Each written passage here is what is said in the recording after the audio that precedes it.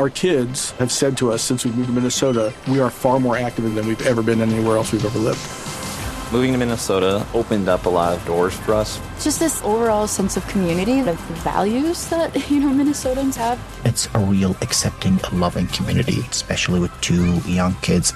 See why CNBC ranks Minnesota number 4 best state to live and work. A great place to work, an even better place to live.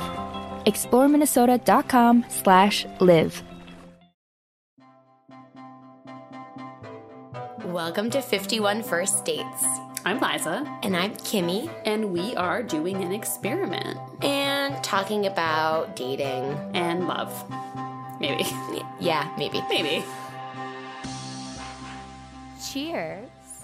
Cheers. Hi, everybody. I'm Liza. And I'm Kimmy. And you're listening to 51 First Dates, a podcast about dating that reminds you it's okay to ignore that dude who texted you because he ignored you for 2 years prior. I don't know. I'm trying to go back to when we would fill in the blank, but it's not. The mojo isn't there. Wow, it's a vacation. It's okay. It's the week between Christmas and New Year's. Nothing really matters. We don't know what day it is. And that's what it is. I mean, feel good about it. It's very true. It is Monday. We're coming at you Monday after the Christmas holiday, but before New Year's, and I totally didn't realize it was Monday for part of the day today. And yeah, I mean, how are you, Liza? I'm okay. I have a cold. It's not COVID. I got a test, but I don't know how I got a cold because I've been careful about everything. I'm working this week. So between those two things, I've just been a very fussy baby today. I think you have every right to be a very fussy baby, even if you were not working, even if you were not having a cold that was very scary until you found out it wasn't COVID. It's just a weird time in all of the years. In any year, in a normal year, this week is always I want to embrace it. I'm trying to embrace it, but it's just weird and existential, and working or not working, it's just like you don't know what to feel okay with. Like what's the right energy for the week between Christmas and New Year's? I never know. So totally 100%. Fussy baby sounds other right. than just like lying in bed and watching stuff. Yes. But we are really excited for our episode today. We have a conversation with a listener and artist and creative, Erin Williams, and she tells us about a very complicated situationship that she was dealing with in COVID. And it was a really great conversation. We had a really long conversation because it was super interesting, and she's just really smart and cool.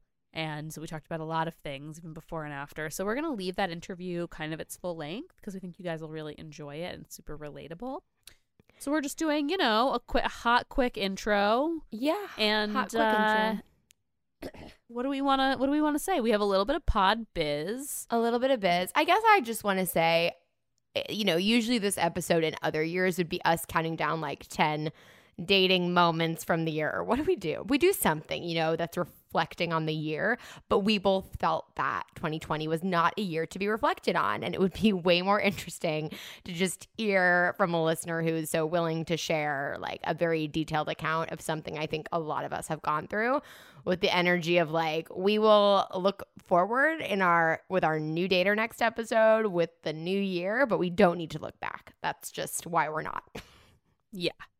Fuck all this. We don't need to recap quarantine dating. So we have somebody smarter and who has a very interesting dating situation from the year. And as Kimmy mentioned, we have a new dater starting next week. So excited. Super excited about that. Tune in to find out who they are, what their deal is. Maybe you've heard from them before. Ooh, I don't know.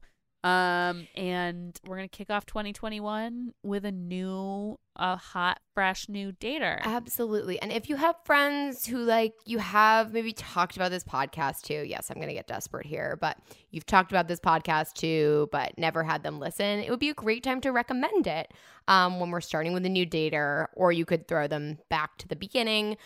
And on that note, if you recommend this podcast to a bunch of your friends by tagging it in your Instagram story, and or reviewing it on Apple Podcasts, screenshotting that review and sending it to us, we will enter you in a drawing to win a bomb-ass vibrator, which is just the best way to go into 2021, if I am similar to you.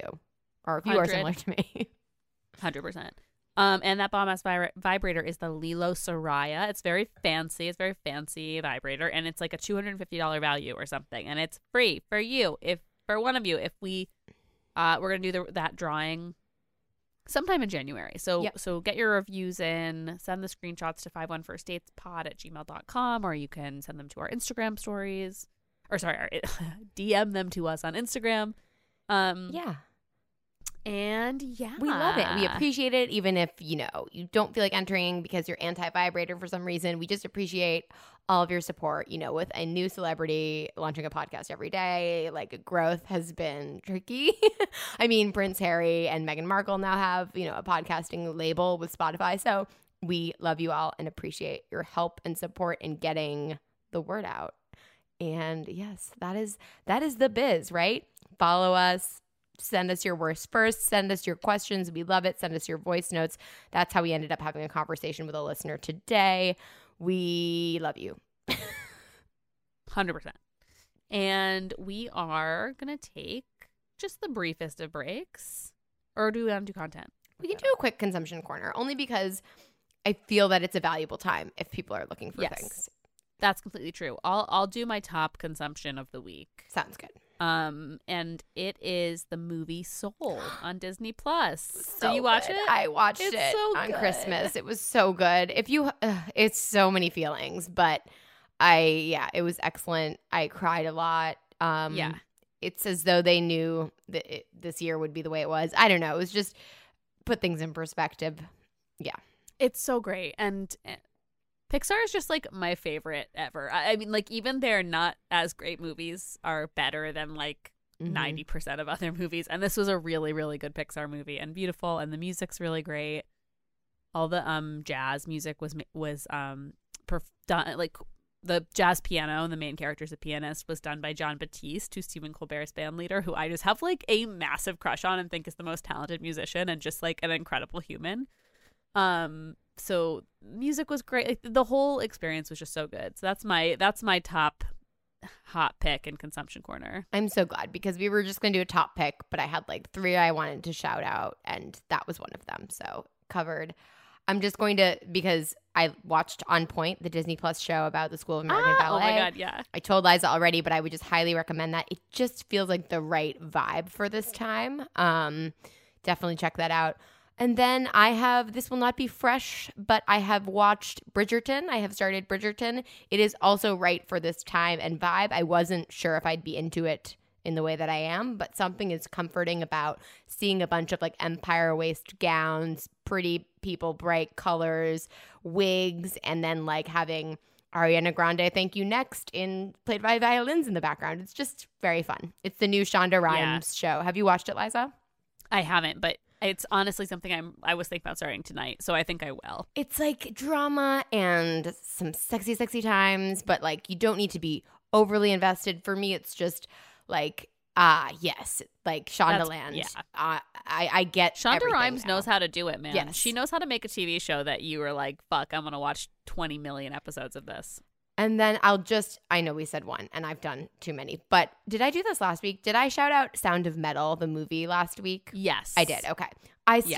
So basically I watched one other, like, there's not much awards contendership this year, but I watched the George Clooney Midnight Sky movie on Netflix and thought it was garbage. So I just was like, if I haven't shouted out Sound of Metal, in terms of if you want like a good movie to watch, I'm just like kind of craving some good content too.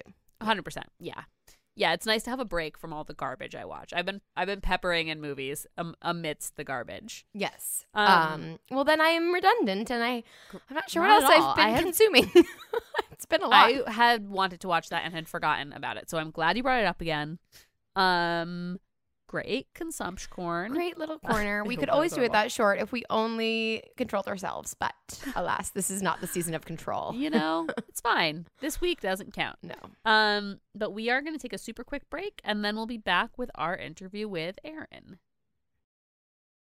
Hello, Erin. We are so excited to be talking to Erin Williams, an artist and creator living in Washington, at Erin the Creator. Erin, _the_creator. I'm saying a lot of things. Erin also listens to this podcast and reached out, and we are so lucky to have her on. So thank you for joining us, Erin. Thank you so much for having me. This is the highlight of my year. This is great. I mean, honestly, like really, like there have been a lot of lowlights. Trust me. So this is a month high, and I'm very excited. I'm very much fangirling. Oh my God, we're so happy to have you. Erin reached out and sent us a voice note that was like so immediately relatable, and we were like, yes, we have to talk about this. And I'll tease a little bit. It's a little bit about like long-term crushes, situationships, pandemic dating. We got a lot of overlapping threads of things we talk about on this podcast. So we're going to talk about all of it. And we're going to talk about all kinds of stuff relating to the pandemic, the holidays, everything.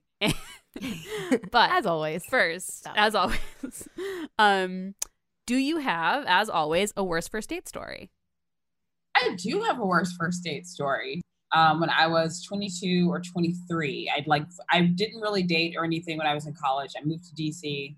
And it was like one of my first roommate situations. I had a friend of mine, she was my roommate, and she worked part-time at Fossil, and I think it was probably in Bethesda, or I don't know. Anyway, for people who do live in DC, it doesn't matter. She had a friend whose name was Charles, and she was like, I really think that you and him would get along. I think he was also, I majored in broadcasting. I think he was also in broadcasting, and she was like, he's in media and he always talks about stuff, and I think you guys really like each other. And I was like, okay, cool. And we went out and we met up in Georgetown, and he had a suitcase with him, and I didn't really say anything about it, but I was just like, okay. And I don't even think that we probably didn't even talk on the phone beforehand. We were just like emailing. It was like, okay, let's meet. Cool. And I don't remember us like going anywhere. It just ended up being like a walking date, which is fine in Georgetown, but it was still kind of awkward. And for people who live in DC or have been in Georgetown before, there's a street called M Street that is literally just like one big long row of shops. And when you get to the end of it, you're at Katie's Alley and where the Exorcist steps are. And we kind of walk from one end to there, but he's still awkwardly carrying the suitcase. I'm just like, what's going on? And so I didn't say that though. So we get to the end of Georgetown. He like sits down the suitcase and he was like, so I had an idea. And I was like, okay. Oh my God. I don't like it. Exactly. And I was like, okay. He opens up the suitcase. The suitcase is holding a camcorder and a microphone. And he was like, I had an idea that you and me could do an interview together on camera. And I was just like, oh my God. So weird. Oh my God. It is, I was just like, okay. So he literally plugged, and I don't even know where he got this equipment from. Like he literally like takes out a microphone, plugs the microphone into the camera, has me sit on these stairs, and is filming me as he's asking me like general questions about just stuff. And it was so awkward and it was dark too. Like it was like dark outside. He didn't have a light with him. So it's just like me in the dark on camera talking. And it was just so awkward. And I'm just thinking to myself, like, why am I doing this? Why are we doing this? And then after it was over, like we never talked or spoke again. Wow. It was so weird. Most odd moment ever of my life. And my roommate was like, well, how did you like it? And I was like, yeah, I really don't even have any comment because I did something that I'm not too sure about and I just don't know what happened. It was so weird. To this day, I'm like, why did he do that? And it was awkward. Oh, I feel like that's something that happens. Like maybe he read somewhere or someone put the idea in his head, like, you should make a date unique. And he was like, what do I have? Or it feels like something I would have done or someone would have done in high school, you know, when like I was like an artsy kid, like a theater kid and whatever. And I feel like someone would be like, let's be artsy. I'm going to interview. You know, it feels very like young. Like I was just like, what is happening here? But it was a lot. And I mean, to this day, like I said, I probably wouldn't know if I saw him, but it's just like, I really do wonder what happened to my footage. I mean, it's a fair point. I just air quoted. I don't know what happened to that. I can't even remember. It was a lot. Oh, so, I mean, without you knowing he was like a broadcasting major, this would be like 10 times more creepy. I'm like, why? There shouldn't be footage on a first date. And I understand there's like, this is a podcast that talks about first dates, but I'm not recording the first dates. Yeah, Exactly. It was just like, what kind of posterity is this? Like, it's just, why did we do that? Like, I don't even know. That was, and I'm probably like thinking about it. I don't even remember if I asked him, but I should have been like, what's that about? Like, what's that suitcase about? Like, yeah.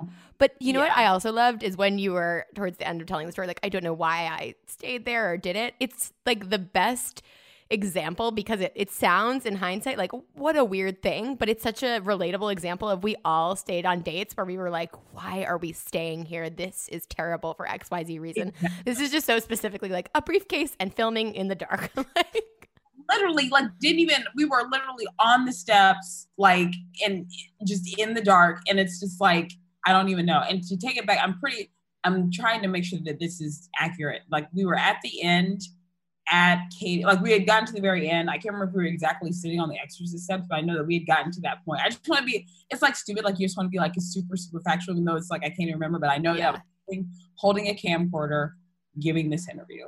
Also, wait, so you were sitting on the Exorcist steps? And that's what I'm trying to remember. Okay. I think we had reached the end and we were at that part of Georgetown. And I can't remember if I was sitting on those steps or if I was just like sitting on steps or where I was sitting, but that was where we were. Yeah. Okay. Creepy nonetheless.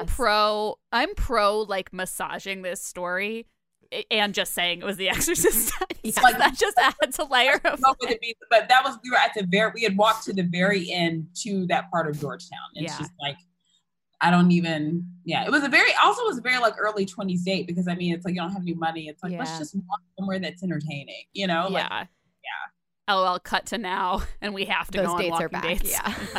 Exactly. Back in full force. Still, God, that's a great worst first. That's a weird one. It's very weird. I keep thinking like how many more ways can there be weird first dates, and I keep being wrong. Like there's infinite options for just weird shit that people can do on a first date. They don't know their own strength until they're in the moment. They don't know their own strength is hilarious.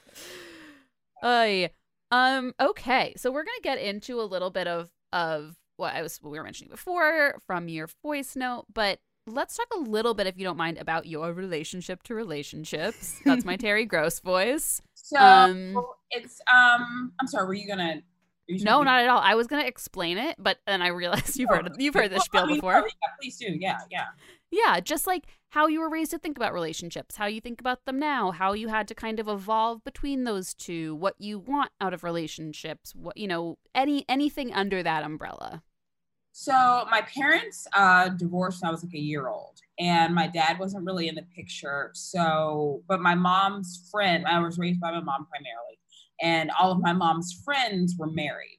So in our house, it was like my mom was like the strong, capable woman, but like all of my friends and her friends, they all had like these 2-parent homes. So it's like I saw, but all the 2-parent homes, at least in my memory, like all of the women were like very strong women that had these like men with them. But so I guess in thinking about it, my view of it was that it could go both ways, like as far as having one person versus 2 people. But it also seemed like if you wanted things done, it was on you to do them. So it was kind of like this person was more like an accessory as opposed to the soul, like it being a partnership, if you will.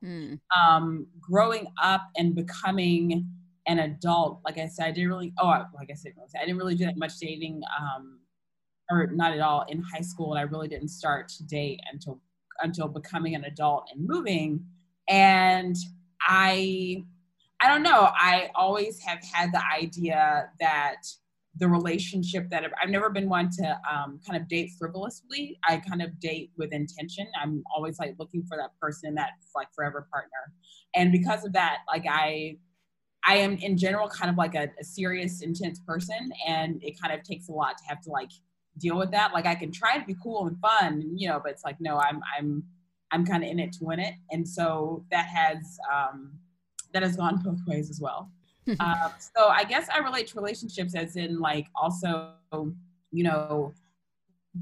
at first when I always heard the word relationship, I always thought it was like romantic, but then I realized that you have relationships with friends, you have relationships with family, you have relationships with pets, like it's all about kind of a 2-way dialogue with other people. So that is my review of relationships. So. That was very well stated, very relatable. I feel like well said. Jesus, you didn't ask for my review. I just really I feel like you captured what I want more people to think about relationships as, and I think the older I get, the more I look back on my own 20s, and also not dating really until college, which was more like some hooking up randomly. I didn't have a serious relationship, but I look back and I'm always frustrated by how much I defined like relationship as I need a romantic relationship versus appreciating all the other ones in my life. So yeah, that is very important. It's like, however, also in getting older, it's like you can be very, very dedicated to the other relationships in your life, but romantic love is a very specific kind of love, and so it's like I can be very invested in the lives and the well-being of my friends and family, but you won't get that from them. So that's just something that I'm always mindful of. Yeah, no, it's also a very good point. It's, It's the tough part of being an adult, I feel like.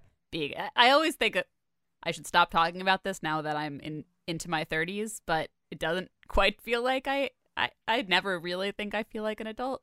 But I think a big tricky thing is to navigate that thing of like, what are we supposed to get from our friendships? What are we supposed to get from our family? What are we supposed to get from romantic relationships, and vice versa? Like, how do we fill all of our buckets and have enough to pour back out and know how much goes in each? And it can be really tricky. I don't think like I've ever felt like all of those things were in balance. Like those relationship buckets.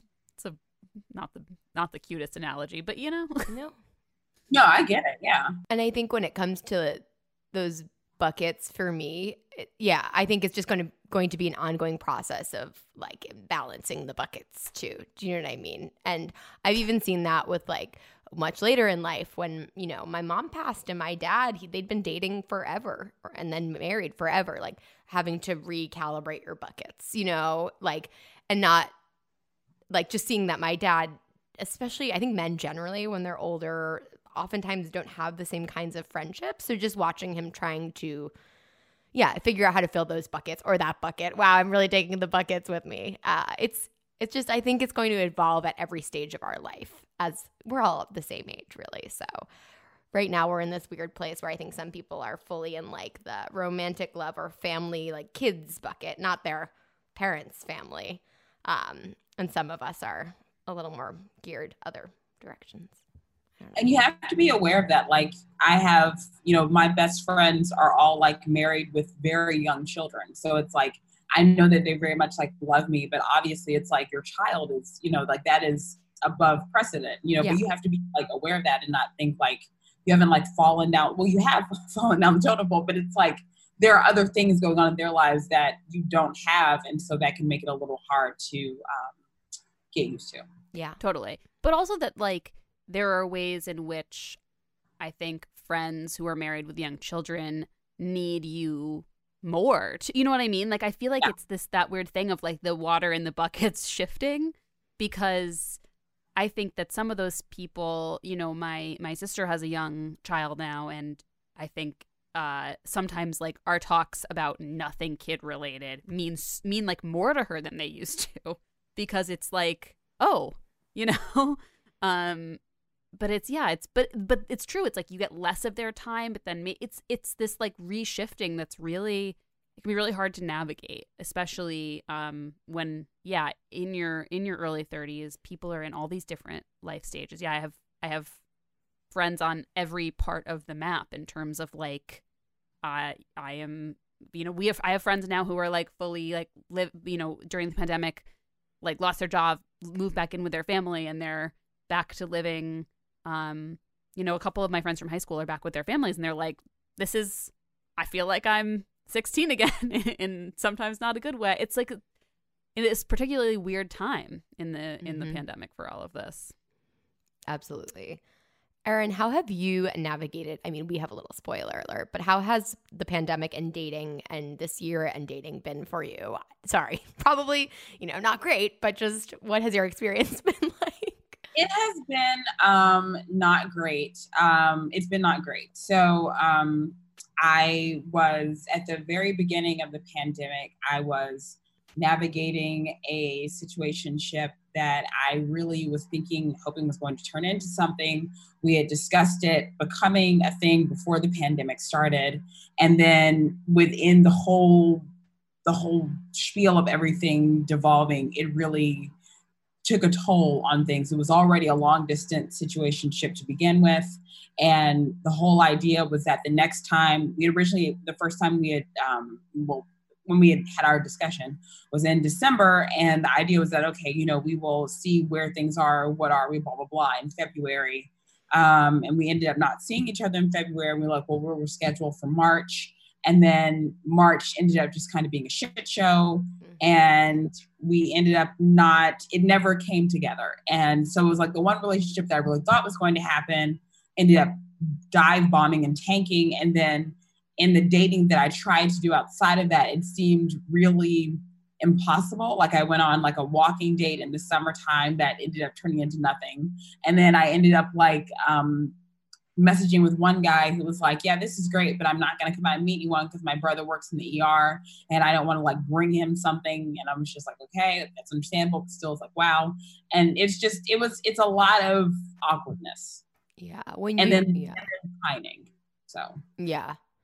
Well, especially I just really, related to your voice note and your story, these longer term situationships. And honestly, part of this podcast was kind of bouncing me out of some of that space I was in. So with the pandemic, not even having the distraction be messaging, feeling like it can't go anywhere, or walking dates. It's just such a shit year for dating. Yeah. So I just, my heart goes out to you and everybody. It's just a shitty time. It's let's make dating 20 times more complicated than it already is. It's we have a whole podcast about how annoying dating is. And now let's add a infectious disease to the mix. Not only that, but then, every once in a while you'll get those stories that are like, we started dating a month in and then we decided to get married because of the pandemic, and those are serious, things like that. People decide to take it all the way up to 10, or it ends up completely bottoming out. But it's okay, well, if there are people who are still able to make something happen, what am I doing? And then it's just, it goes back and forth. Yeah. But let's see where those people are. You know what I mean? It's the same thing with all the dogs getting adopted. I hope they stay at their homes. Oh my God. Yeah. Become a puppy mecca. You cannot walk outside the door without a whole bunch of little small 4-legged people just bouncing around outside. And it's wild. Very cute, but it's just so funny. Where did you all come from? Yeah, totally. Yeah. But to your point, Erin, it feels like for, across the board, any article I've read about relationships in the pandemic, the pandemic just upped the stakes for everyone in good ways or bad and accelerated things. So whether that was on to marriage and we're great together and TBD how those work out, or people getting divorces, or in your case, and I don't know, I'm not you, but the timing hit you at such a bad time. Do you feel like it accelerated something that would have happened anyways, or do you feel like it just got in the way and there might be an opportunity for you to come back to that? I feel like now it's kind of one and done and over. And I'll kind of get into it, but I think about just because it was multiple things that happened. And I feel like part of me would think if at least one of those things had not happened, there may have been a slight chance of something having synced up. And then maybe this could have had some real momentum and we could be putting together some real things. It was a lot. It was just one too many dominoes. Yeah. Can you give us a little bit of the backstory? Because I know you said you had a crush on this person for a really long time. Yes. So this person and I, we met during my early days in Washington. I moved here in May of 2009. I kind of went through a year-long string of jobs and internships. And my last internship, I interned at this political polling firm. And there were only let me think. there were a lot of interns. It was like, there was like a smattering of interns, and then it was like a smattering of like, I don't know, VPs or whatever. I don't remember how it works. Anyway, there was this one guy there who said there weren't that many Black people there. It was like me, and then like, I think one of the accountants was Black, and this other guy was Black. And he was like, hey, I have a cousin who just graduated, and you seem like an interesting person, and you guys should like hook up and like do some things. And I was just like, that's awkward. And he like talked up his cousin, and he like introduced us over email, and we started talking, and he was just so interesting. He's from Texas, and he was just a very like, I don't know, like he was just different than any other guy that I had ever met before. Like I went to the University of Alabama, which is very fratty and very football-y, and just very like, that's a certain type of guy that you meet. And this guy went to like an HBCU, and he was just like very different, and just like, and he just had so much to say and talk about. Like I was just, he was unlike any other person I'd ever met before. And because he was also new to DC, and I was new to DC, like we were doing all this like new stuff together and exploring all this stuff and going all these places. And I just got like really, we spent all of our time together. I just got really, really into him. And then I can't remember if I brought it up or what happened, but eventually like, he was not as interested in being, because we were spending so much time together. It went from like winter to spring to summer. And it seemed like I was much more into the idea of maybe becoming an item than he was. And then he fell back, and then we never really ended up talking again. And we kind of went through a similar cycle of that off and on for the next decade. We would kind of get back, because like I moved a lot of places within that. I came back to DC in 2016. I was there from like 2009 and 2012, and then I left for a while, and I came back, and he was gone for a while and came back, but he now lives on the West Coast. But we would always kind of like keep tabs on each other. But we would go through these moments where we would like end up talking and just catching up on everything. And then I would try to tell myself that this is just a person who's really friendly, and this doesn't mean anything, blah, blah, blah. And not being able to chase those feelings away, and then bringing it up, and him being like, yeah, no, I'm not really. And it's just like, well, what are we doing? And then I would get mad, and it just went back and forth like that. So fast forward to 2019, the fall of 2019, and we hadn't talked in like 2 years. And I reached back out to him. Why? It's so relatable. Me. Yep. Been there. Yep. I reached back out to him, and I can't, it just seemed so weird, because it was like, I actually had blocked my number because I was afraid that he wouldn't pick up, and he picked up anyway. And it was just like, whoa, what's that about? Like, it was just like, it was different, you know? And it was around like, it was getting into, it was like November, getting into Thanksgiving-ish time. And we had been talking for about like 3 weeks, and it was on the phone. We've been talking. And I kept thinking to myself, like, okay, you're catching up. Like, this is cool. Because it always seemed like it was a thing, like, where we would talk, and then we would start, like, talking. But can I call you back? And then it was just, like, the same, like, talking all the time, any available time, you know. And it was different because this time he had moved to the West Coast. And so I'm here in Washington. There was a 3-hour time difference. And yet we were still talking all the time. And it was just, it seemed like he was in a different place, and I was in a different place. And so finally I thought, you know what? Like, I am just going to say it. I'm just going to throw it out there. I know obviously we are literally and figuratively 2 different places, but I'm just going to just say it. And so I said, you know, what would your thoughts be on the idea of this going from a friendship into being something else? Like, have you given any thought to that?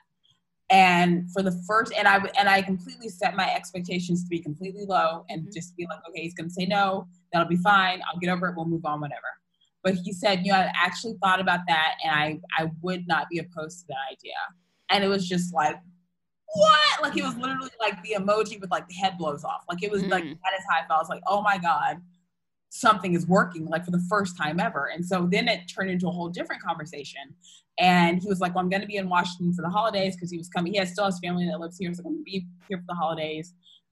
Like, let's talk in person, and then just kind of like see where things are. And I was like, okay. And that had been and seeing him in December, we saw each other the day after Christmas. I had gone home for the holiday. I came home on the 26th, and he was actually flying out the 27th. So we had that one night, and we saw each other, and we talked about everything and just kind of laid it all out there. And you know, with the biggest crux being like, okay, well, I'm here and you're there, but I think that we might be able to make this happen. You know, it's like, okay, well, we've got all these weeks and weekends we can see each other, and y'all be doing this and we'll be doing that. And like, I was like, this can work. Like, this is going to work, you know? And he was like, yeah, sure. So, I mean, like, we both seemed like we really had the desire to put equal momentum into it. So that was on December 26th. And then on December 28th, his father unexpectedly passed away. Oh my God.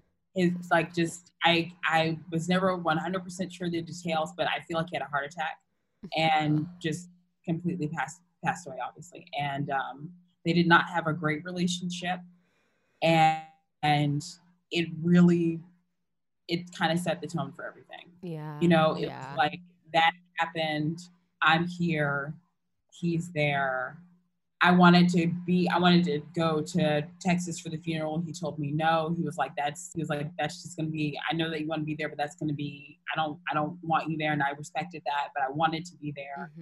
And I wanted to so much just be there for him in every way that I could, because I felt terrible because he was feeling so terrible. And it was just such a terrible, it was a terrible, nobody wanted to.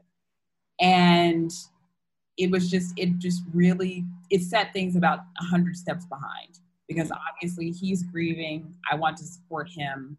I don't know how to be there for him. He was becoming, you know, increasingly just kind of depressed and upset and confused and moody. And I was trying to, like, I didn't know how to be like, we need to deal with, it was a lot. And it got to a point where it seemed like every time I would try to say something or suggest something, he was just not feeling it or not wanting to do it. And we were supposed to, when we had left off in December, we were planning to see each other in February. I can't remember if I was supposed to go. I think we were supposed to meet up. We had put together a travel kind of calendar, if you will. And we were going to see each other the first week of February. I think we were supposed to go to Vegas, or I was supposed to go and see him. And I canceled the trip because I was just like, it felt like we were fighting over everything. And it felt really tense. And I was like, I don't want to be there with you over a weekend, and I don't know how you're going to react to things, and me feeling awkward, because it was really just, I was just going to be there for a weekend. So I canceled the trip. And then we ended up rescheduling for, I think, Valentine's Day weekend, because we had originally set up where it was like, I was going to go see him that first weekend. And then the second weekend I was in Vegas for work, and he was going to come. And then I was just like, I don't feel comfortable doing that right now. I just think we just kind of need to take a moment. And he was really put off by that. But we ended up just kind of taking that moment and reassessing, like, how do you feel about this? What do we want to do? I want to be there, but it doesn't really it seems like you're being kind of not nice to me right now, but I know you're going through a lot. You know, what should we do?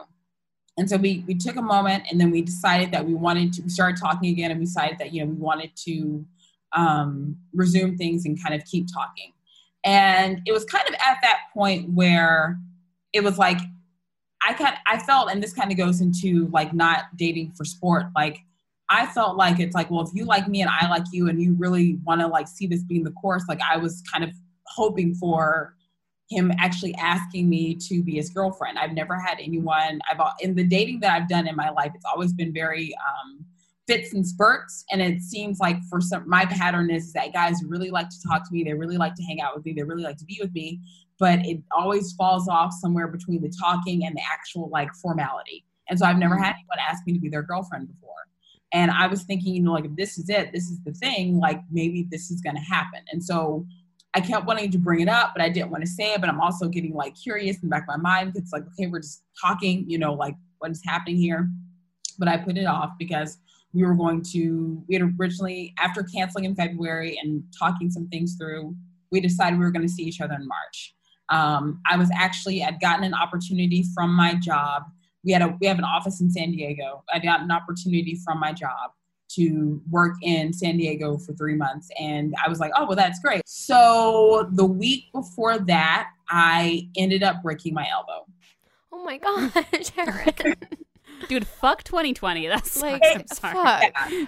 So what happened is that we had kind of put everything in motion. I was going to go out there from like literally like the 1st of June to like the 1st of July. Like it was just going to be a full March flight, or maybe it was before. The point is that I was leaving in March, and it was the last week of February. And I decided that I was going to try to sublet my apartment for the time that I was going to be gone.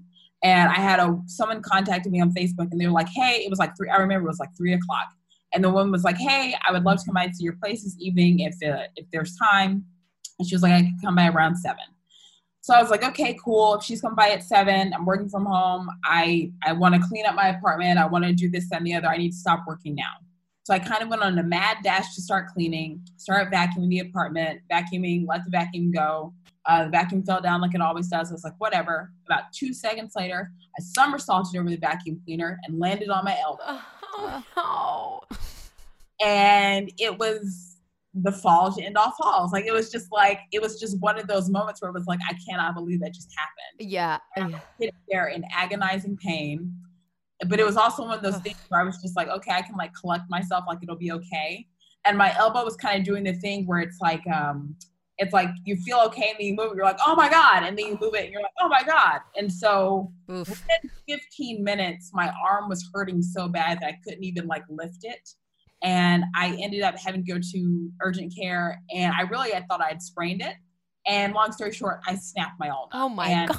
I'll send you photos. Oh, no. I ended up having to have surgery, and there's a screw and a pin in my elbow. And you can kind of see my elbow is at a point. That's that screw right there. Oh. God Wow. damn Oh my God. vacuum cleaner. Just rounded. Oh my gosh. Well, That's horrible. oh, So- Mary. that really put a hitch in my giddy up. Like it was Yeah. rough. So then that happened, and I had to have surgery, all that stuff, like I said. And I'd originally had to reschedule it for 2 weeks. I was like, well, I'm still going out there. And then in that 2 weeks, COVID happened, and my company stopped doing all travel. And so I was like, okay, so we're still talking, we're still trying to put it together, and it was just a lot to keep. It just turned into a lot. It felt like everything that I kept trying to do a lot to make him happy and to try to please him. It never seemed like I was really meeting his expectations. Like it just seemed like I was always being told about something that wasn't really going right. And I never really wanted to bring it up, because whenever there would be fissures or problems, I would think, well, it's not worth discussing because we're going to see each other and we can talk it out and it'll be fine and we can sort it all out. And so as things were happening to me that I felt would be an issue, I kept just pushing it down and pushing it down and pushing it down. In the meantime, we ended up rescheduling for April. We were going to see each other in Austin in April. We started working remotely. He left his home in the Bay Area and came down to Texas to be with his family, where he was sheltering in place. And I was like, okay, cool. Well, he'll go to Austin. I'll meet him in Austin. And then things started to get worse. And it was like, well, I guess we should probably cancel our trip. And so that put more stuff on the back burner. But, we were still trying to, like he had a birthday in March, I had our birthday in April. We were still trying to be festive and make stuff happen. But there were obvious, problems and issues with things. So fast forward to May. The original plan was, at this point, it was that we were going to see each other we had decided on May to see each other in June. We were going to see each other the middle of June, and I was going to stay with him for 2 weeks. It seemed like things were getting a little, it was like the rates were ridiculous. And it seemed like they were getting a little bit better, in the summertime. So, but things were still very strained between us, but I was trying to keep it going. He was trying to keep it going. In the middle of that time, I'd allowed him, he had kept pressing me to want to talk to my mom. And I'd allowed him to do that. We ended up having a 3-way phone conversation that went unexpectedly well. And that felt like a big deal for me, because I'd always thought and said to him, I don't ever want to bring someone around my mom, because my mom is going to make a memory of that person. And I don't want to bring someone around her that it doesn't seem like it's going to be really, really serious. Yeah. And so even though it seemed like things were awkward, him wanting to do that was a real big vote of confidence in my corner. I was like, oh, this is good. We're going to be fine. It's going to be good.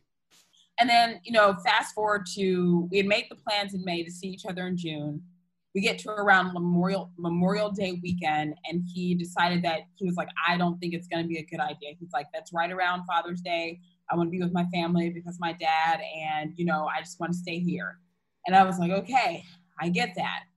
But also, we've been doing this for like 6 months now. And so I recorded like a 10-minute voice memo. And for the record, like, I'd often gotten into the habit, we would talk really late at night, and then I would give him like basically like a 10 to 15 minute commentary of everything I thought from night into the morning of our voice memo. And so I have literally like, I have so many voice memos on my phone of just like me dictating my feelings to him, good, bad, whatever.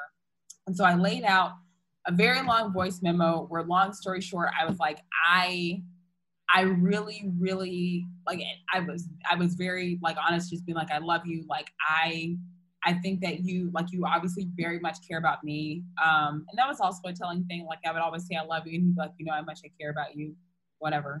Anyway, but I was like, I really want to know, like, if you're not going to ask me to be your girlfriend in person, like, can you go on and like say that, officialize that, do something so that I know that we are like, this is actually going to keep going.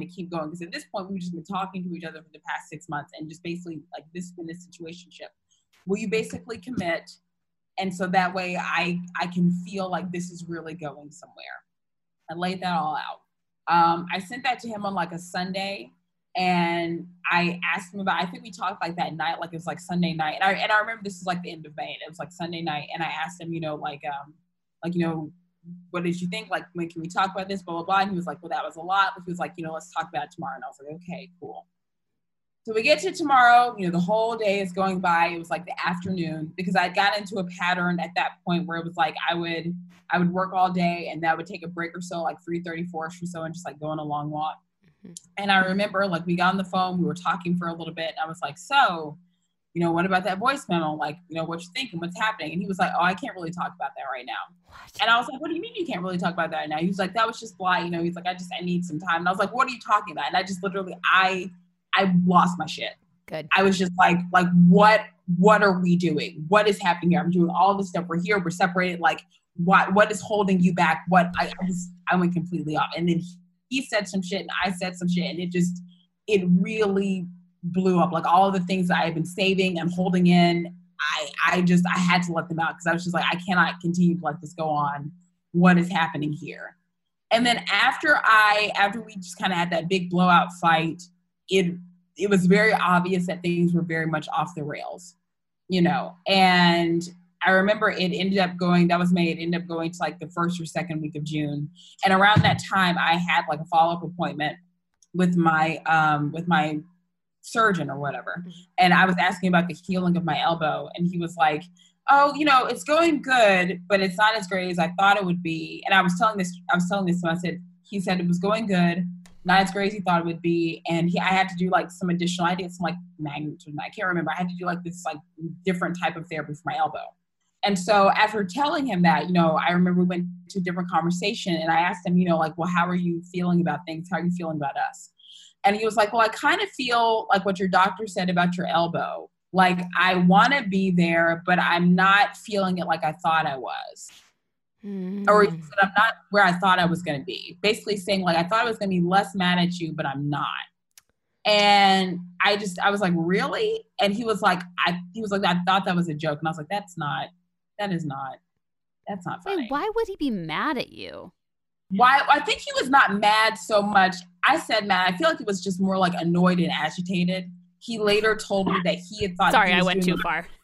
And no, you're fine. Like I think he later told me like he thought that he had been doing a really good job and being so honest and like sharing his emotions and all that stuff, not realizing that the shit that he was saying to me was like, it was really more cutting and hurtful. Yeah. Like I just, you know, he kept talking about how, you know, back in February, quote unquote, when you left. And I would think like, well, I left because you were becoming a little bit of a terror, and I really didn't know how else to deal with that, but I felt so guilty about things. And just, it felt like everything that I did, it was almost like I did it without reason. And whenever he would exhibit something, it was like, oh, but because X, Y, Z, blah, blah, blah. And so after that, like after him saying that to me, comparing our relationship to this elbow, it was a real big like turn off to me.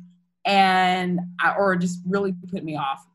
And we talked a little, I can't remember if we talked like that night or a little while later, but I basically just kind of, and it got to a point by that time where, you know, I would call him. It used to be where I would call him and he would drop everything and we would talk and do whatever. And it eventually over time, over these several months, it got to a point where I would call him and he'd be like, let me call you back. And then I wouldn't hear from him like the entire day. And then the night would come and I would be like, well, like I would just think like, oh, we got busy. Oh, it's something with his family. Because there was always stuff going on like with his family, with other people. And I was like enmeshed in that. And I would be like, oh, well, you know, like, what did you do today? Like, what happened? He'd be like, oh, nothing. I was just like at home chilling. And I'm thinking to myself, so you couldn't pick back up the phone from 12 hours ago and like give me a call? Like you have, like in my mind, I was like, okay, you were not, and I'm, you know, it wasn't really matching up anymore. And so finally in the beginning, it was probably, I guess it was like the beginning, middle of June, I asked him, I was just like, you know, how would you feel if we just called it a day and like said that it wasn't like, this wasn't going to work? And he was like, oh, well, I guess, you know, that'd be fine. And we would just have to, you know, go on about our business. It was just so quick to be like, okay, cool. And that was hurting for two reasons. First of all, that he just went with it. And then second of all, because I always thought, I was like, you know, if anyone, I would never not be the one to like pull the plug on this. And it almost seemed like it had gotten to the point where he was like, it wasn't going to be him to let up. And I felt like it seemed like everything I did was not going to work. He wasn't wanting to make this an actual official thing. Yet we were doing every single thing that was a relationship, but not an official relationship. And I felt like I had just run out of options. And so after that, I was just like, okay, fine. And then he was like, well, can I call you? And I was like, no, I need some space. So that was June. In July, he sent me a package. I have USPS informed delivery. And so, you know, they'll tell you like, I have a package coming to me from him. And I was just like, you've got to be kidding me. Yeah. I was like, you've got to be kidding me. So the package comes and it was all of the things that he had like more or less collected to give to me when I was going to come. And it really was, honestly, it was like a box of crap. Like it was like he had gone to Hawaii at one point and like got me these cookies, but the cookies had expired. Like it was literally just like a box of like little random things, as opposed to the fact that my love language is giving. So I had like literally like given him like actual things like along the way. Like at one point in time, I got him a personalized like Yeti mug because we had this thing where he would say stuff to me and I'd be like, well, you're not wrong. And he'd be like, why don't you just say you're right? And I'd be like, all right, kids say you're not wrong. So I have a personalized mug that said you're not wrong. And That's so sweet. Like I did like a handwritten thing of his favorite song for Valentine's Day. Like I got him like a gift card and like a t-shirt of his favorite restaurant for like his birthday. Like I did little supplemental things along the way. And so it was like he sent me just like a little box of like nonsensical items. I kind of felt like I'd gotten the stuff that had come out of the tree in To Kill a Mockingbird at the end when they showed that's what I received here. But I was also like, oh my God, like he sent something, he's trying, like this must mean something, like this is a thing. And so I sent him an email and we ended up like kind of emailing back and forth and we're in the middle of a little bit of an exchange. And I was just like, oh my gosh, like this, like maybe this is going to be something.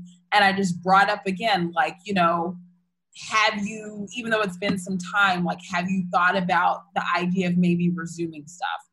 And he said, yeah, I had, but I just thought I might as well just let you be. And I was like, what? I was like, let me be. I was like, how do you get to decide, like, I'm just going to be, like, you're just going to let me be? Like, what does that even mean? And so then that made me angry again. I was just like, fuck this. Like, what are we doing here? Why did you send that if it didn't mean anything? You can't just say that you're sending something to send something. And so that was it. We stopped talking a little bit, and then we kind of started talking a little bit again. And it kind of has gone on and off like that throughout the year. The last time that we really started talking was October going into November. And it seemed like that we were on, but there's just always so much hope with me. I have a lot of hope. And it just seemed like we were finally, I was like, okay, like we've been through a lot, yes, but maybe this is finally it. And maybe we can have a discussion about something. And it really, I realized that things were not going to work it was like right after, it finally hit me that things weren't going to work. It was like the weekend after Thanksgiving. He has a podcast, and I was joking about the fact that my mom still subscribes to his podcast. And he was like, well, what's your mom's number? And I like gave it to him because I was just like, whatever. And he was like, oh my God, I didn't think you would actually give it to me. And I was like, well, you asked for it. And then he was like, well, when's her birthday? And I told him her birthday because I thought, I was like, okay, maybe she's going to like randomly text her on her birthday. I didn't even really know why he asked for a number, but I was just kind of like, here, have a ball with it. Like I really didn't think anything of it. Fast forward to a couple of hours later, and he gave my mom a call and chatted with her for almost 10 minutes about everything and nothing. And I was like, why? I was just like, why did you call? He was like, yeah, I told her I was calling because I wanted to talk to all of my subscribers to my podcast. And we just ended up chatting. And my mom, of course, because she's a mom, will answer any number. And I was like, why are you talking to him? Like, what is happening? And it was just, I kind of lost my shit at that point. And I ended up leaving him another long voice memo that was like, first of all, like, why did you do that? And second of all, like, that is not the action of a random guy. Like, that is a boyfriend or a fiance or a husband. And if you're calling the other person's parent, it's about something that's actually important. And like, what are you doing? Yeah. Especially because he knows that is meaningful to you. You had expressed to him, like, to me. I have like boundaries around that. Yeah. I mean, part of me was like, I guess it was my fault for giving him the number, but I never, like, no, I didn't ever expect that. And so, yeah.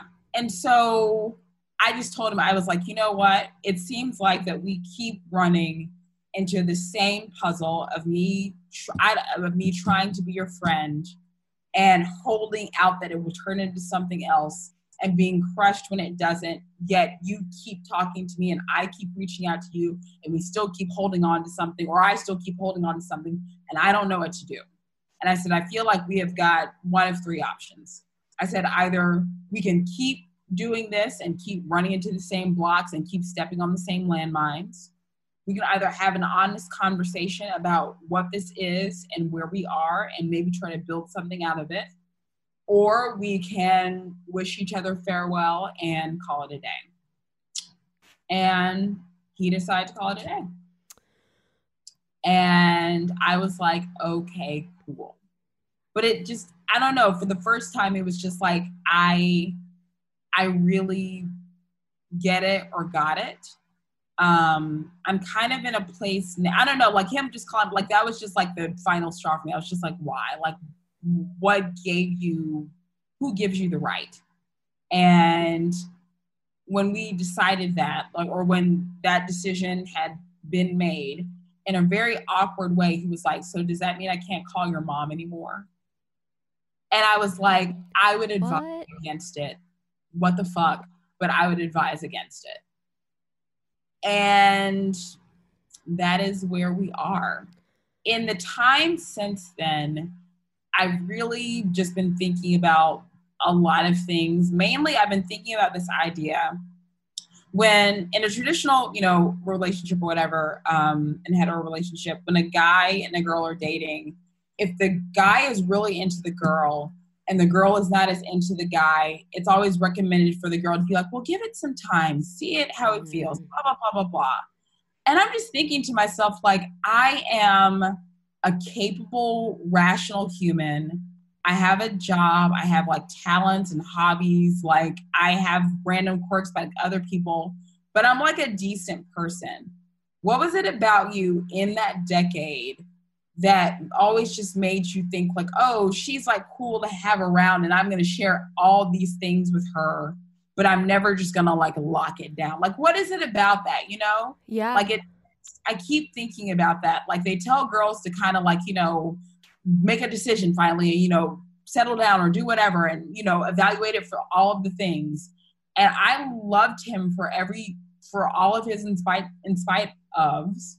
And he, for some reason, wanted everything but things to be official from me. And when I would press him about it, he would be like, well, whenever I've had somebody be my girlfriend in the past it's never worked out, blah, blah, blah. And I was like, yeah, but that's different. Like, I'm not those people. You can't hold that against me. And we would keep talking some more, and then it would never work out. And then it seemed like, I don't know, like in that time when we officially stopped more or less trying and we were trying to like talk again in these past couple of months, he would say stuff to me that would be like, you know, what are a couple of things, like he always asked random questions. And so he would say stuff like, you know, what, like name something in your life that you don't have any regrets about not doing. And I would say something like, I don't regret, I can't remember what I said, but I remember that he said that he is very glad that he never got married or had kids. So, and I would be like, I think you sometimes like forget who you're talking to and why would you say that to me? yeah, it's not. It almost feels like a way for him to continue to keep you at arm's length. But Yeah. like, I Yeah. think the most important thing for you to remember, and I know you know this, but like, I just always think it's useful to say is like, it has nothing to do with you. Like, he clearly has like a fear of like deep intimacy, like emotional intimacy, or some blocks or some shit that makes him keep people in like where he can get emotional fulfillment from them, but he doesn't really owe them anything. And that's like a problem I feel like so many men have, so many people have. But like, it's so fucking unfair to you. It makes me, I would, you know, I think you should give me his number. Similar to, I'm gonna call and have a word. I should. But it's just, it's also, it's like, I keep thinking about, you know, it's like, when I think about like ultimately what it came down to me to was time. It was like, when you think about how much time we talked to each other, how much we shared, all of that stuff, that's to me what makes it different than anything else. I don't have that kind of relationship with any other guy in my, I don't even talk to that's just not, those are not things that I have with people that I'm interested in and Totally. or not interested in. I don't know. It just seemed like he was just so willing to give me so much. And then it's like, why would you be surprised when I'm asking for like, what, like, are we leading to something? What's happening? What are we? And it's also just like, I tried to be supportive of everything when he was like, yeah, you know, my mom and dad didn't have a really great relationship. Like, my dad wasn't really that great to my mom, but, you know, they had family and all this stuff. And, you know, it's just like, I was trying to be cautious and privy of all of that. And then also ultimately be aware of the fact that it was like, you know, he went through something extremely catastrophic that I will never be able to relate to. Yeah. But also being aware, like, well, he was kind of like this before, you know? And so it's just, I've been trying to wrap my head around it. I relate to this on so many levels, both having had several like really long-term, many year, like deep friendships with men where I'm in love with them, but it just never comes. Like, that's happened to me like since I was in high school and it never worked out until it did one time. And also like I started my current relationship right as my partner's mom got like essentially like a terminal cancer diagnosis, and navigating that, being like starting a relationship with someone, going through, and it was not even I think a sudden loss. I don't know, knock on wood, there's like no sensitive way to say this, but I think a sudden loss can be more shocking, and of course more, you know what I mean? Like, it's different, but it's also just knowing how to be close to someone, support them, but also like when and where to assert your needs. There is no right answer. Like, I remember like Googling if there was a book on it, and I was on Reddit, like just trying to be like, does anyone have any advice? Like, I don't know how to do this. Like, it's so hard. And the combination of circumstances here is I mean, it's just an incredibly tough situation. And I don't want to project too much from my like years long situationships experience, but when I think about the aspect of loss and how much you were willing to give and support, and, you know, I lost my mom and when did I get into a relationship? Probably a little under a year later. I don't know, whatever.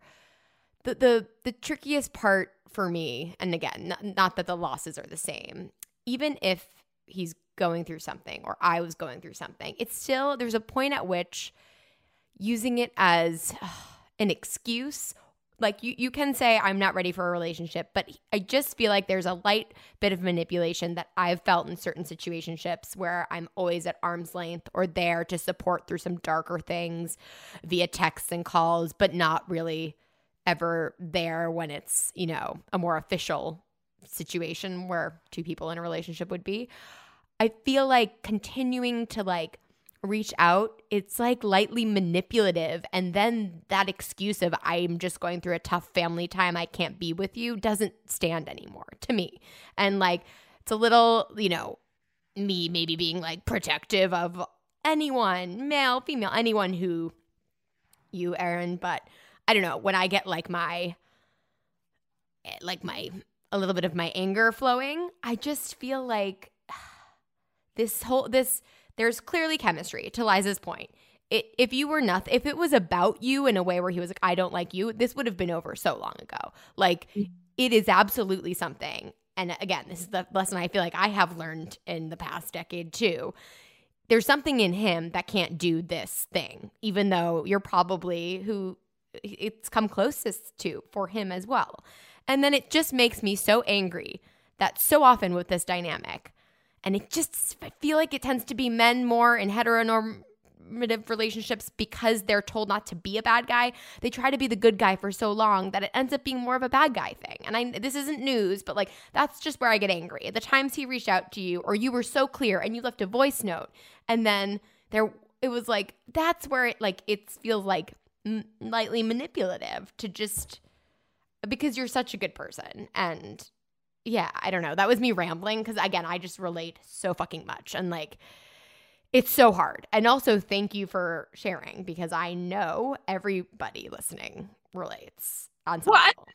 Yeah. Oh, thank you. And that's so kind. But it's like I keep, that's another thing. I just keep wondering, it's like, what are you looking for? Like that is what I really just want to ask. Like, what are you looking for? I am not like the best person in the world, but it's just like, but what are you looking for? Yep.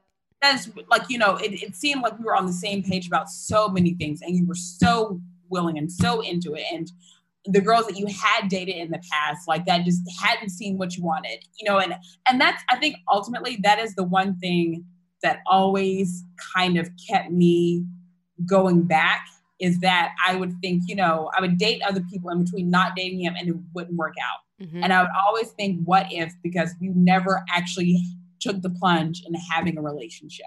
So I always think maybe this is God's way of telling me, maybe this is the universe's way of telling me, like, no, keep thinking about that guy, keep hanging on to that because what you have in front of you isn't working. So maybe, you know, maybe this could be it. Wasn't it? But, you know, it's like, yeah. Well, connection is the most powerful, like potent alcohol or whatever. Not like it just connecting deeply with another person it's really rare as an adult, you know, like the older you get, it almost feels like, I'm thinking especially of friendships, you know, like in high school or in college, you're constantly around people, your hormones are like surging. And I'm just talking even like about female friendships. Like I feel like it used to just be so much more rare. You would meet a new person, you'd start a new after school activity or whatever, and you would meet someone, you'd be like, oh my God, like a new friend, and you guys would share so much. And it was like, and I just feel like as you get older, connection, which is something we all are like, just we are evolved to need, it just gets harder almost to be vulnerable with other people and harder to meet people, and there's less like opportunities where you're put into situations with new people. And romantic connection, like we were talking about earlier with the buckets, like it's its own thing. Yeah. It's its own bucket. So it's so like it literally, like, you get drunk on it. Like, that's not the right word, but your brain like releases all these hormones and it's really, really powerful. So of course, like, that's why I just want to keep hammering that, like, I think it's totally natural for you to really feel like deep love for someone you connect with and care about and who's going through this horrible thing. And it just feels like he wants that connection too, because he's a human. And that's part of the reason he has kept you on the hook, sort of. But at the same time, like, he doesn't know how to have it. There's something happened. There's something thing in his life, in his childhood, in like the way he was raised to communicate with people or to think about people that just doesn't allow like a wall to come down. And this happens to so many men. And then again, speaking heteronormatively, you know what word I'm trying to say, heteronormatively. Okay, there we go. Like the women then suffer because men weren't taught to like be vulnerable and allow themselves to cry when they got hurt. And it just like really, really sucks. But it's really extremely sad for him in this situation that he had a deep connection with someone amazing like you, who, like you said, like you gave him thoughtful gifts. You were willing to be present for him in a horrible time in his life. Like he had such like generosity and kindness and love like handed up to him, and he couldn't accept it. And like he's probably going to suffer for that his whole life. Whereas like you have that. And when you find the person who knows how to accept it, it's like, boom, beautiful, fireworks, whatever, like he's never going to be able to do that probably, unless he has a moment where he's like, okay, got to turn this around, got to do whatever it is, got to, do some journaling, whatever. Like, but it's very sad for him, but it's really fucking sucks because you're like at the receiving end of that, gap in his knowledge. Yeah. It is really unfortunate. And it's like, ultimately you want for that other person to be happy, but ideally you wanted it to have been happy with you. Totally. Yeah. And so it is a lot. And I don't know, like I felt like not ever really having had a solid relationship with anyone.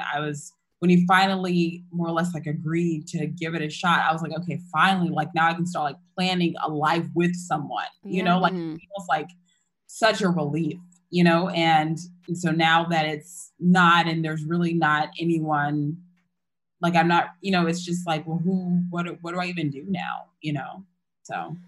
Yeah. Fucking when the vaccine is more widely distributed. No, Erin, like, look, we just met, really.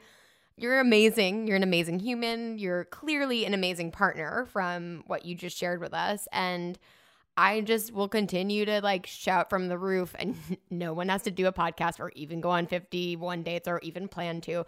But like, I felt exactly what you just said. I was just like wet. Like I'd not given up because then I went on these dates, but like, I just didn't ever see the relationships I saw my friends have for myself ever. And I think it may have to do with like something really good coming your way. That's all I will say. I don't know. I'm not like woo woo. I don't predict the future, but like, I feel like you're learning more than most people learn before they find their person about yourself and who you want to be with. That's my woo woo thought for the moment. I really, really do hope so. And I really do hope you're right, because I do go through these moments where I'm like, okay, well then maybe I just need to, like, maybe that is it. And that is not the life that I want, which is I kind of told you I didn't have a traditional like life growing up. I didn't have like a 2-parent household and all that stuff. I really want that. But at the same time, it's like the older you get, you become very, like realistic, or you're just like, well, maybe that's just not for me. It doesn't make it go away, but it's like, maybe that's just not for me. And so as much as I try to I'll get into that mindset, it just makes me really sad. It makes me not want to completely give up. But it's like, when you keep trying the same, I don't know. It's such a mind fuck. No, it is. And this is cheesy, but I saw everyone posting around like Kamala Harris and her husband, Doug, who she met much later in life after she had this career. Not saying like, sometimes there are other like non-political celebrities too who I read about, and I'm like, I feel like there are a lot of cool fucking women who again, I'm not trying to diminish, because the timeline I completely understand. Like it sucks. And however, I don't know if that helps anyone listening. Just like there are some really badass women out there who end up like being single until they were like much later in life. And then I want to just add to not diminish your feelings, Erin, because you know what you want, but then also like for anyone feeling some societal pressures, just like yeah, wave those away. Also, I think like I think like staying open to connection is the biggest indication that you're going to connect with someone. You know, like really, like, and the thing that is so infuriating is like there is no guarantee of when it will happen. You know, like there just isn't, and it sucks and it's horrible. But I think I am not woo-woo either, but I do have the one crystal I own. Someone gave it to me, which I think makes it not work or something. But yeah, You didn't know you Here's had my that, crystal. Liza. Whoa. So, we a wellness Susie gave it to me. I have a friend who is enjoys the sorts. I hold it, but it sits on my podcasting table, so I'm holding it. I think that it's like we all have to learn these lessons, and then they teach us things to ready us for situations that we don't know are coming, you know, and I think like the pandemic year, the year of your vacuum cleaner and elbow and everything, all of this. It's like, and I thought about it for a long time, and maybe I'm still thinking about it, but I think, you know, his father's death, the pandemic, and my elbow. Like, I feel like if one of those things had not happened, like maybe there could have, like, okay, maybe yes, the pandemic happened, but maybe if I hadn't broken my elbow, we could have at least seen each other in California before all of this went down. You know, like maybe there could have just been something, you know? Yeah. But I would make the argument, and feel free to roll your eyes at me, that he still wouldn't be able to give you what you really want and need, which is like a partner who's willing to give you as much as you give them. That is a fair argument, because it's like, well, even, you know, you still have to deal with who a person really is and what they're willing to step out of in themselves to give to you. Yeah. You know? And I think that really tough times reveal somebody's character, you know? Like that's something, like I was saying, I learned about my partner, like that being anxious and terrified and stressed didn't change like the fact that he was kind, you know? And it was really hard in the moment, and there were years when we were dating where I was like, I don't know if I can deal with this. Like, this is really, really, really hard. But like, I think that those tough moments can show you what someone's like. You know, someone at their best, someone in like honeymoon phase love that's a thing that everyone goes through. And then like, I think it can be misleading. It's so easy to like put on your best self in the good times, but maybe this was a twisted, unfair way of showing you that like you deserve someone who's gonna fill your bucket, guys. I hope so. I hope I get my own bucket one day. Yes. And we have taken up so much of your time, Erin. So if you need to go, no problem. But we did want to, like, maybe we can bring it up for a minute. We wanted to give you an opportunity for content, or, oh God, I keep fucking this up. Consumption corner. Yes. What are you watching in this time? What do you recommend? We want to hear. So at the beginning of the pandemic, I was doing a lot of rewatching. I rewatched mostly all of Seinfeld. I watched all 8 seasons of Girlfriends. I dove back into Will and Grace. I dove back in, which is the old episodes are like, have you guys gone back to watch them? Like, it is, so much cringing. And it's just so funny because we thought that they were so racy and forward when they were on. And you watch it and it's just like, oh my, it's just very cringy. There's so much of it that doesn't hold up. And it's so cringy, and it makes you wonder why we all, like, how they even got like a reboot. Like, how did we all think that this was endearing to begin with? You know? Yeah. But I've kind of, now that we are into the holidays, I love and welcome all holidayness with open arms. One thing I'm watching now is, I don't know if you all talked about it, but did you ever watch last year Home for Christmas? No. Okay. I don't think so. Home for Christmas was, I think it's like a Danish series, but it's dubbed in English on Netflix, and it was 6 episodes. It was about this young woman named Johanna, who was a nurse, and her family is giving her shit about not having a boyfriend, so she just lies and says that she has one. Amazing. And the 6 episodes is her like trying to date and find one. And then at the end of it, it leaves off with her opening the door, and she's like, oh, hello. And then like it cut off in 2019. So now they've brought back the concluding half of it. Oh. And she's now dating this guy that she works with at her hospital, but it didn't work out. And so I'm trying to figure out how, like, what the finale is going to be.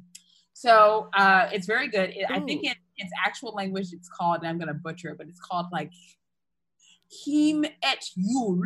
But that was a really good attempt. Scandinavian languages melt my brain. Yeah. Whenever I see it, I'm like, but honestly, if you search Home for Christmas, you will find it. Oh, I'm going to do that tonight. Thank you for that.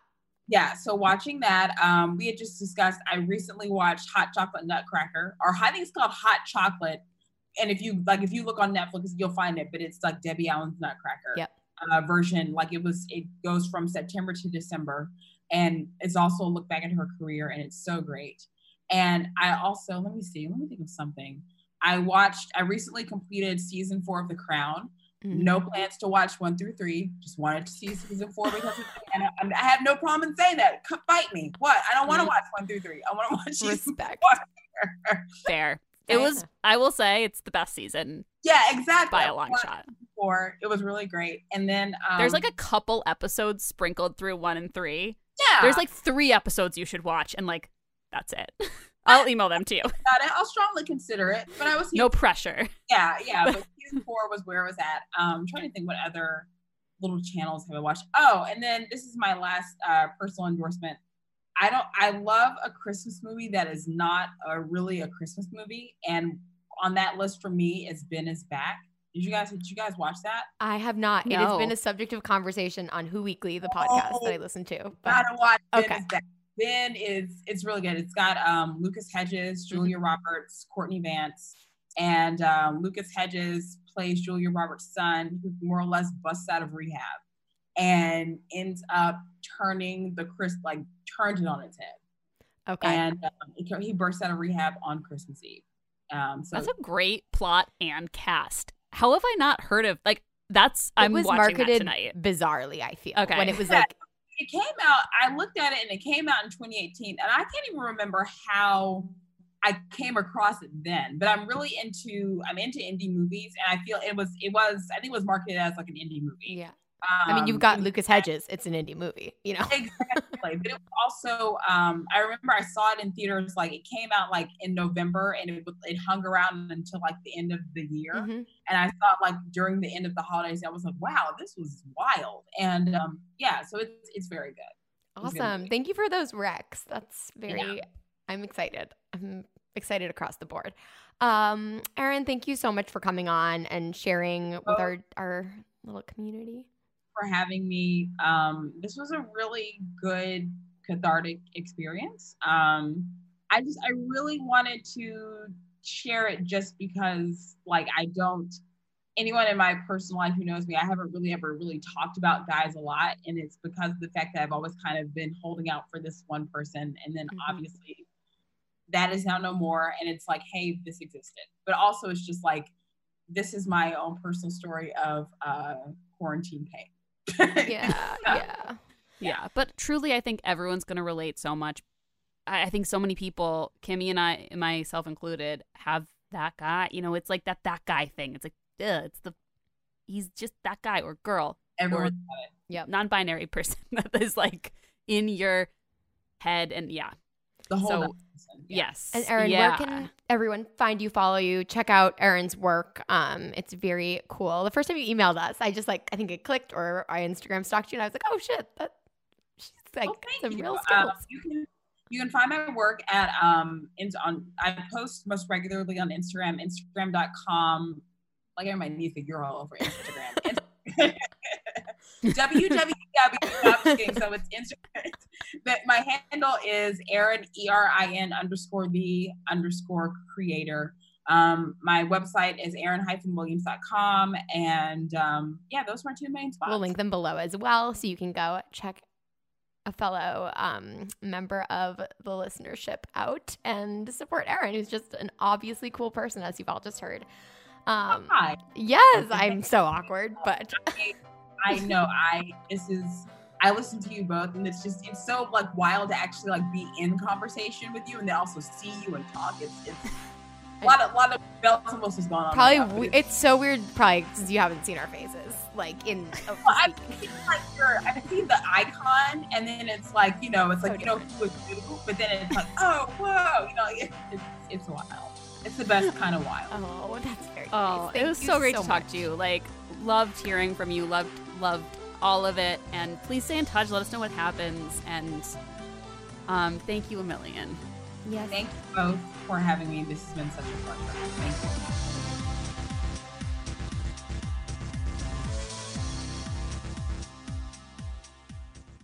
Our kids have said to us since we moved to Minnesota, we are far more active than we've ever been anywhere else we've ever lived. Moving to Minnesota opened up a lot of doors for us. Just this overall sense of community, of values that, Minnesotans have. It's a real accepting, loving community, especially with 2 young kids. See why CNBC ranks Minnesota number 4 best state to live and work. A great place to work, an even better place to live. ExploreMinnesota.com/live.